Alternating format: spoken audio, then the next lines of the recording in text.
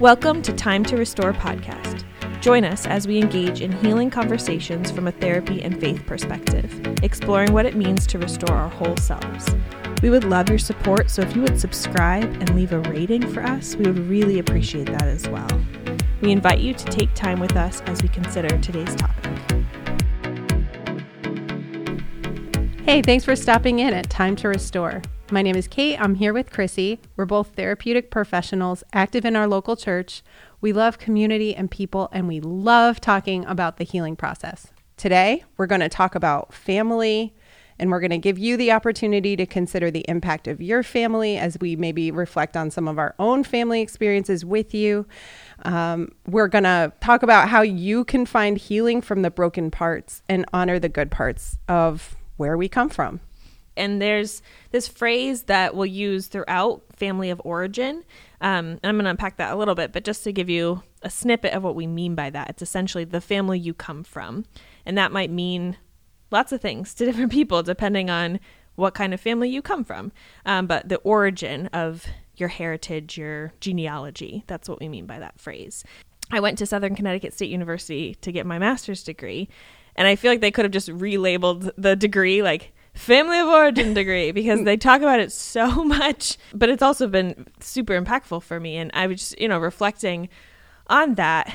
One of the first classes I had to take was literally called Family of Origin. It's funny that you mentioned that, because I want to say, wow, if there's a master's degree that focused so heavily on family of origin, it must be important. It must be important. I think I sounded a little Italian there, which I'm definitely not. My family of origin does not involve Italians, but it must be important. Me and my husband, Matt, were just talking about Italians, because he is, and I'm not at all. But how my mom used to, when we sat down to eat, she'd go, Munch. Why do we do that? I'm not Italian one little bit. That's so funny. Yeah. Anyway, if you're Italian, thank you for being who you are. Yeah. So just in reflecting, like I said, I took this class literally called Family of Origin, and the entire class was an assignment where we were told to create a genogram, which I'll explain in a little bit, of our family of origin, and had to present it in front of the entire class. So this giant butcher paper of this genogram, and essentially a genogram created by this man named Murray Bowen in the 60s, 70s. And it's sort of like a family tree, but way more introspective and takes a lot more analysis with shapes and lines, and really helps you create a visual that helps see patterns, addictive patterns, relationship patterns, marital patterns, even a really cool piece is what you don't know about your family, and how that actually almost tells you not necessarily more, but a lot about okay, why do we not know what happened to this person, and where are they? We don't even talk about them, and why can't we anyway. I think it's so funny that you had to draw it out on a giant piece of paper and present it in front of your class, because for me, it was a computer program that I submitted as an assignment. And I keep thinking about wow, what would it have been like to have to explain everything in front of people I barely know? Sweat dripping from your armpits. That's what it would have been like. I could imagine that. It was terrifying. And I think I went third in my class. So I was standing in front of a room full of strangers, which maybe makes it a little easier, and had to explain, here's my grandma. And so the whole idea of genograms is you try to go 3 generations back. So it's my grandparents, my parents, myself, and my siblings. I mean, you can go as far back as you can track. Yeah, I love going to my great-grandparents. Yes. If you can get that far, it's even cooler to kind of see. I knew a few of them, so I think that's why it was important to me. Mm-hmm. Yeah, and so the whole idea behind this assignment, and really the creation of the genogram, is to consider your family of origin, where you came from, and how that impacts you now. Because a lot of times we think, oh, who I am now is just who I am now. I'm kind of impacted by my environment around me, which is very true. And yet we often don't reflect on past, and not even just our past, but the past of our heritage, of our ancestors, of my great grandfather came from Germany and started a company, and how that work ethic was instilled in my grandfather, and then how that impacted my mom and me, and even just the thread of work ethic, and how that not just was his way of making wealth in America, but also it infiltrated the way my family approaches success even, and how that really shapes how I have to kind of gauge success. That's such a great example. When we look backwards, we see where some of that stuff comes from. My family, part of my family's Jewish, and the Holocaust deposited something that was dark, almost celebratory of, our heritage. And at the same time, it's like a sadness that deposited from one generation to the next as we reflect on ancestors or people who had to face those things. Like, this matters when we look back at what was it that my great-grandparents or my grandparents had to face. What did they feel? Because their feelings and emotions were deposited into then my parents, that were then deposited into me. And we might not always know the meaning of where it was coming from. And you're making this cool point where there's like this larger cultural impact of these different people groups and how they have as a people have experienced past traumas and histories.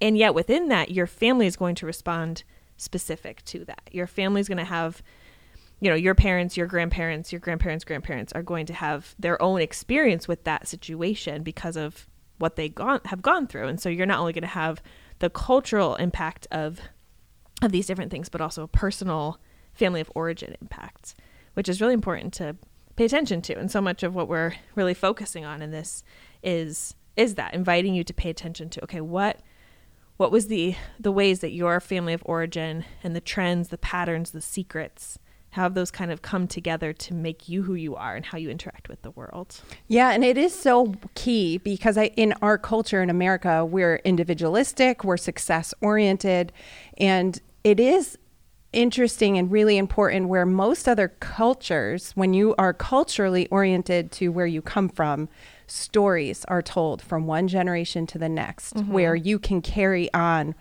the meaning behind what happened to those that went before me, what it meant to them, how it affected them, and how that's affecting my life today. Yeah. Sometimes we miss that in America because we're so success driven or individualistic. Right.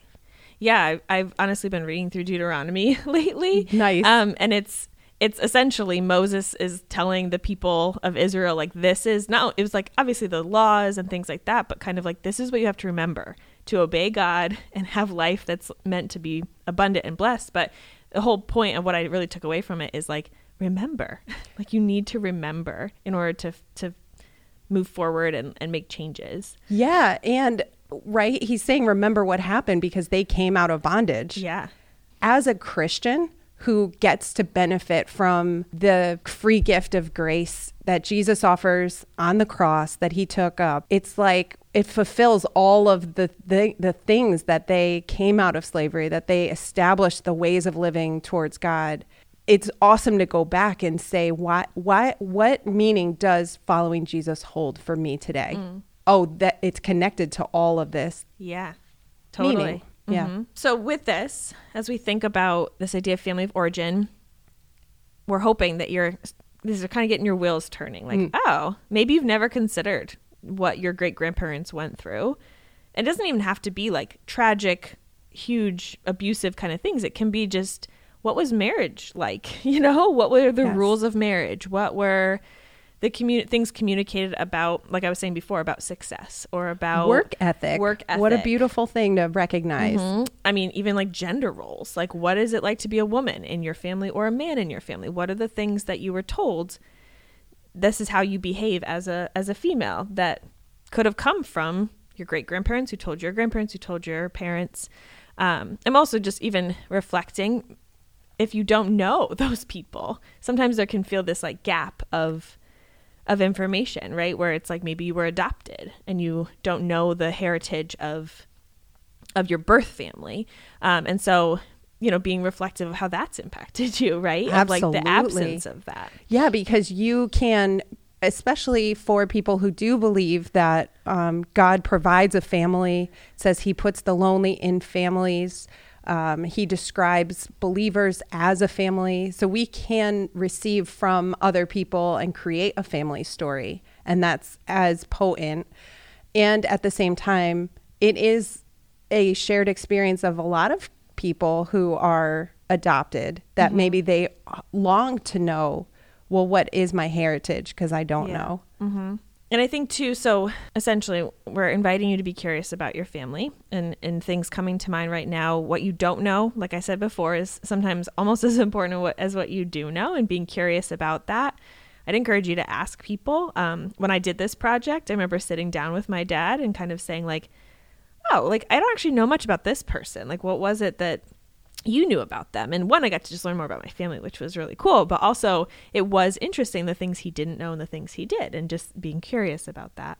As you're observant of this family of origin, your history, you can then start to, like we're talking about, recognize the impact it has on you. Right. Absolutely. I'm remembering right now, like my mom telling me stories of how my grandmother grew up in the backwoods of New York State in a converted chicken coop.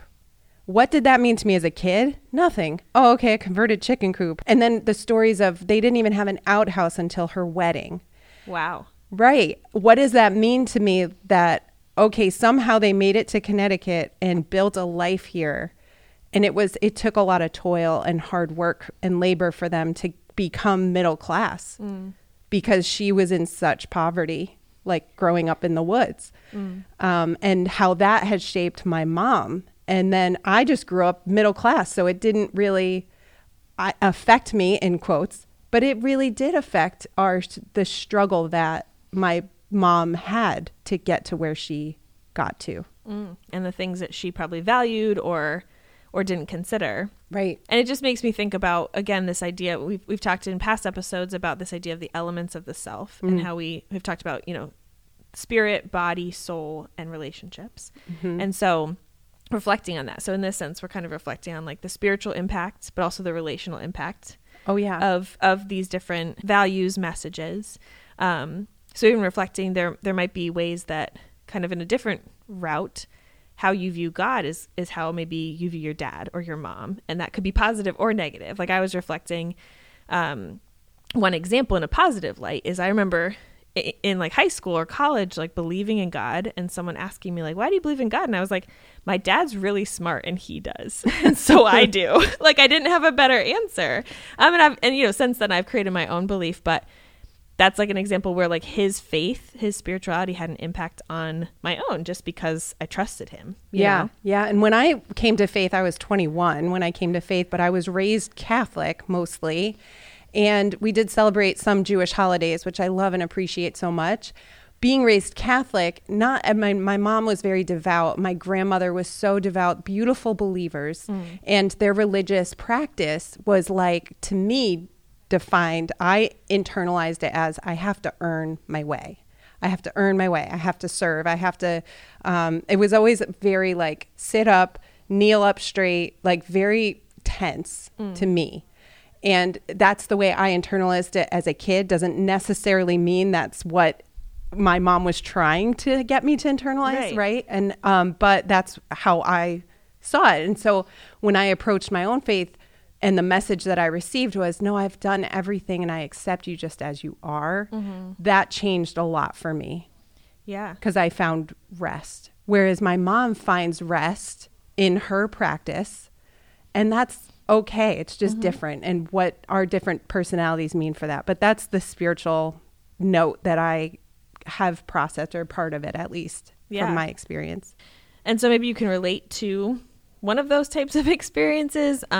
We definitely encourage you to consider, okay, as you think about your family of origin, like what would be an impact that has had spiritually on you? Again, kind of like what I referenced before, sometimes it's hard to see when we think right now, thinking spirituality being about our relationship with God.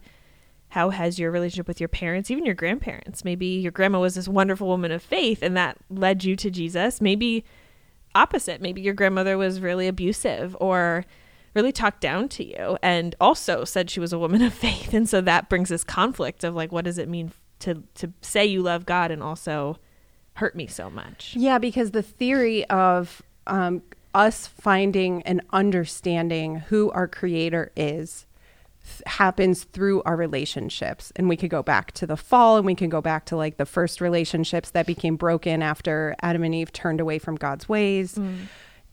And the point being that we are intended to see our relationship with God through our humanly relationships that sometimes maybe are broken or don't represent God fully because we're human. And what does that mean when we interpret our relationship back with God? Right. That's so impactful. And it's usually our very early experiences with relationships. So it's not even in our consciousness. It's not even like we're aware that I relate to God this way because my needs weren't met, or I never learned that I could stand on my own 2 feet because my parents were always afraid to give me independence. Like even thinking again about these elements of self, like the way our spiritual relationship with God can be impacted by our earthly relationships with our parents, even siblings, you know, different people within our family of origin. And reflecting too on, you know, we're also talking about elements of self of like our body and our soul, like our soul being our thoughts, our emotions, our mind, our psyche, and how interestingly we can see ways that family of origin can impact those things too, right? Like, I mean, first easy one that comes to mind, affection, when it comes to our bodies, right? So like if you did have an experience where people hurt you physically, that's going to impact the way you are engaged in relationships and affection. And then kind of even I remember you kind of mentioning like how hugging in your family was this interesting, like in lack. Yes, know? It was a big tension because my mom is not a super physically affectionate person. And she's come a long way in terms of being a grandma. She's so huggy. And I think some of it has to do with how do we manage our stress that simply, or maybe it's where she came from or where her mom came from, right? And so in my family, I remember me developing this tenseness, like I don't like being physically touchy with people. And my sister even saying like, why don't you guys ever just hug? Like, sometimes I just need a hug. And me thinking like, so like opposed to that. I don't want to hug. And so now it's funny because my husband is so affectionate physically even with his guy friends. He loves being he loves being physical. And we've had to work on the fact that to me, it feels like a violation if you come into my space, especially if I'm tense or stressed. Yeah. But it's the very thing that I need. My body needs to be touched in a loving way in order to calm down sometimes. So I've had to be very conscious of welcoming physical affection. And with my children, I don't want my children to feel like they have to be so tense. I want them to be able to receive a hug and know that I'm open to receiving a hug. I'm reflecting that sometimes that element of healing, that's such a cool example of like letting yourself be healed by the affection of your husband, Matt, and like letting that be something that's like, okay, let me let you rewrite this for me. Let me loosen this up and have that benefit your kids. So thinking family of origin for them. Right. And I'm reflecting that sometimes there are physical things like we've been maybe abused. So like the healing might need to come from meeting with a therapist, my sister's an equestrian therapist, which is so fascinating. Explain that. To me. Explain equestrian, because that word to me, it always trips me up. Yes. So I will do my best. I apologize, Carrie, if I don't say all the right words, but horses. So horses, she works with, these gigantic, beautiful mammals that can be terrifying, but are also so gracious. And she'll work with people with disabilities who need to like strengthen muscles and things like that, but also will work with like veterans or people of sexual trauma or, anyone who's had, it could just, not just physical, but also emotional, other things, healing needed. And she's talked about when someone gets on a horse, it gives them this sense of power and like confidence because they're amazing. Directing this gigantic being. And it gives them this sense of healing physically, emotionally. And again, this is what I've heard her say. She could talk way more about it, but I'm just reflecting on like sometimes we need to recognize like our physical traumas, our physical, even emotional traumas might need to be healed in a therapeutic setting that might even be outside of a talk therapy setting. Water therapy, I've heard, like swimming, things like that where you connect back to your body in ways that just talking about it can't even do. Yeah, yoga is huge for that. Just breath and movement. There's so many studies being done and partnerships being made between therapists and people who are in it to help the body move through the traumatic pain, or dance therapy. I love the idea of dance therapy. I have a friend who got into ballroom dancing. Okay. And that has been like emotionally and physically healing for her. Oh, that's beautiful. It's very cool to hear her talk about it. Yeah. And ballroom dancing has that structure, so it's creative structure, so that can feel really safe for people who have had like trauma. Exactly. So there's lots of different ways to again, kind of recognize the impact of how your family of origin could have affected your physical interaction with your own body. And again, kind of going back to affection, what is it like to have someone hug you? Like Kate was just sharing. I have honestly a similar experience. My family was affectionate and loving, but less physically affectionate. And so, whereas, I mean, it's so similar. It's so funny too. Our husbands are like best friends, and they're both like, please stop touching me. Like meaning like, I'll say that, I'll feel that. Yeah. And like Kate and I can relate to like, no, you sit there, I'll sit here. Like, we're good. Yeah. And so if I have a 6-inch space between us, I feel like we're close. We're good. Yeah. I'm even, reflecting on just like, again, how affection can be articulated in our families of origin, and how, again, this is about curiosity, right? So like, how has that caused you to then be in relationship with other people and in relationship to your own body? So our fourth element of self that we just to tap onto, this idea of soul and psyche, and essentially like how we feel, how we think. I was about to say, I feel like that's often the most obvious one of how our families impact us, but I'm taking that back. I don't know if that's actually true. It really depends on your experience, right? And like some families are so comfortable talking about emotions almost to the point that's like, okay, everyone chill out. Yeah. Some families are not. So maybe you grew up in a family that was very emotional. Like everybody had emotional reactions. Everyone was really outspoken with, you made me feel this way. How could you do this? And it was very like outward in their emotional experience. With no boundary. Yeah. Some families, it's the opposite, where it's like people have emotions and just keep them in, lock them tight, don't express them, And that can be, they're both, not one better than the other. This is all about reflection of like, how has the experience I had with my emotions, with how I was taught to experience my emotions and express my emotions, how is that currently impacting me? And I would say, and do I want to continue with that, or do I want to make a change? How could I reflect on how, as soon as my mom got mad, this is not my experience, but for example, maybe as soon as my mom got mad, she started yelling at all of us. Is that how you interact with your kids? Is that how you interact with your spouse? Do you want to continue that, or would you like to make a change? Or when mom was yelling, dad was silent. Yes. And you find yourself doing that you wall up, or you're more passive in approach and you don't advocate. Right. Because we learn, again, relational impact of how emotions are expressed. We learn that from our families of origin, for sure. Yeah. What's it like to be allowed to be sad? I have a client that I've been doing a lot of work with her on being okay being sad, because she even said, she's a young girl, and she said to me the other day, I don't want to get depression. That was her kind of ability to conceptualize it. And so I don't want to let myself be sad because I don't want to get that. Oh. And I was like, interesting. Let's talk more about that. And, somewhere along the line, she took on this message of, I need to be happy. And if I'm happy, I won't be sad and I won't get depressed. And she was carrying a deep sadness that actually needed to have healing come to it. That's beautiful, because if you can't be aware of your emotions, then you can't process them. If you can't process them, they're going to sit like a reservoir in your body and in your mind. Yeah. Right. And oftentimes they don't go away. They often come out in other places. So this happens to be an adolescent with an eating disorder. And interestingly, the more we've started to unpack her sadness, the more her eating disorder has gotten louder, I think, in my analysis, to try to like stuff it down. Think back to your own family of origin. If that's something you're relating to right now, it's possible that along the way, like I said, kind of in my experience when we talked about narrative therapy a few episodes ago, this message of be a good girl, I took to mean don't ever be sad, don't ever, be critical, like watch every word, how that can affect how we experience uncomfortable emotions that are often quote unquote, not good girl emotions. In the midst of listening to this episode, there might be things coming up, things you're noticing that it would be important to bring to a therapist, where you have a safe space to process those things, and even maybe some reflections from this episode of recognizing like, okay, I don't even know how to approach that emotion. So I'm going to need some extra support. I'm going to need some extra intervention, some extra coping skills.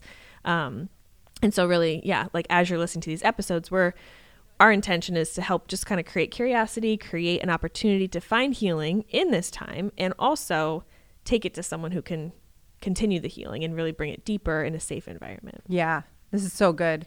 So what we're going to do now is get into our reflective meditation. And this is where we take the content of what we've been talking about, and we offer some time at the end to sit.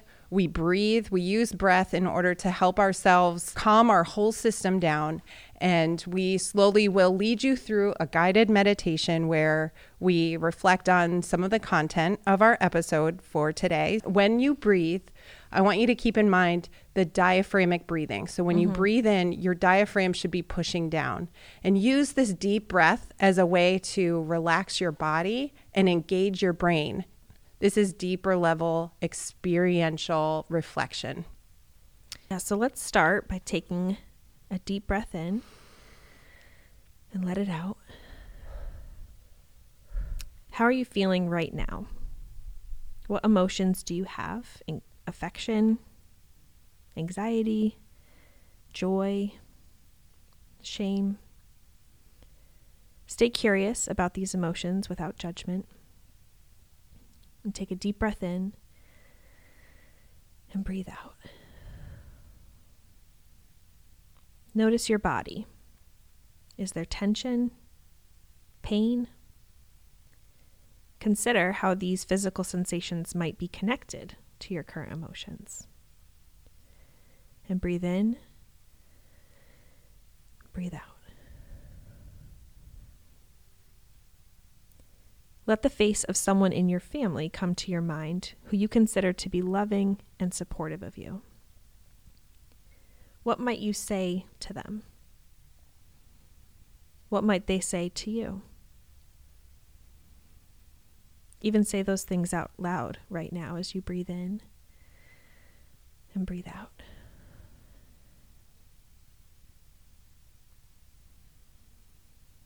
Consider your family and something that stood out to you about your family from this conversation.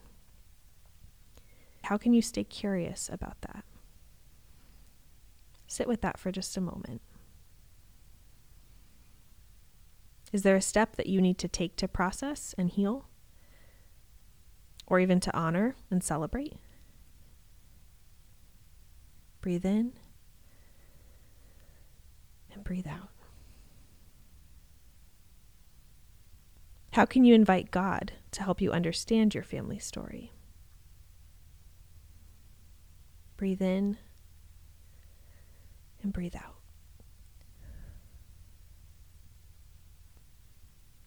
May you be at peace, and thank you for finding time to restore. Thanks for listening. This podcast is not intended to take the place of medical or professional services. Please go to psychologytoday.com to search for a qualified professional in your area, or you can call and ask your insurance provider.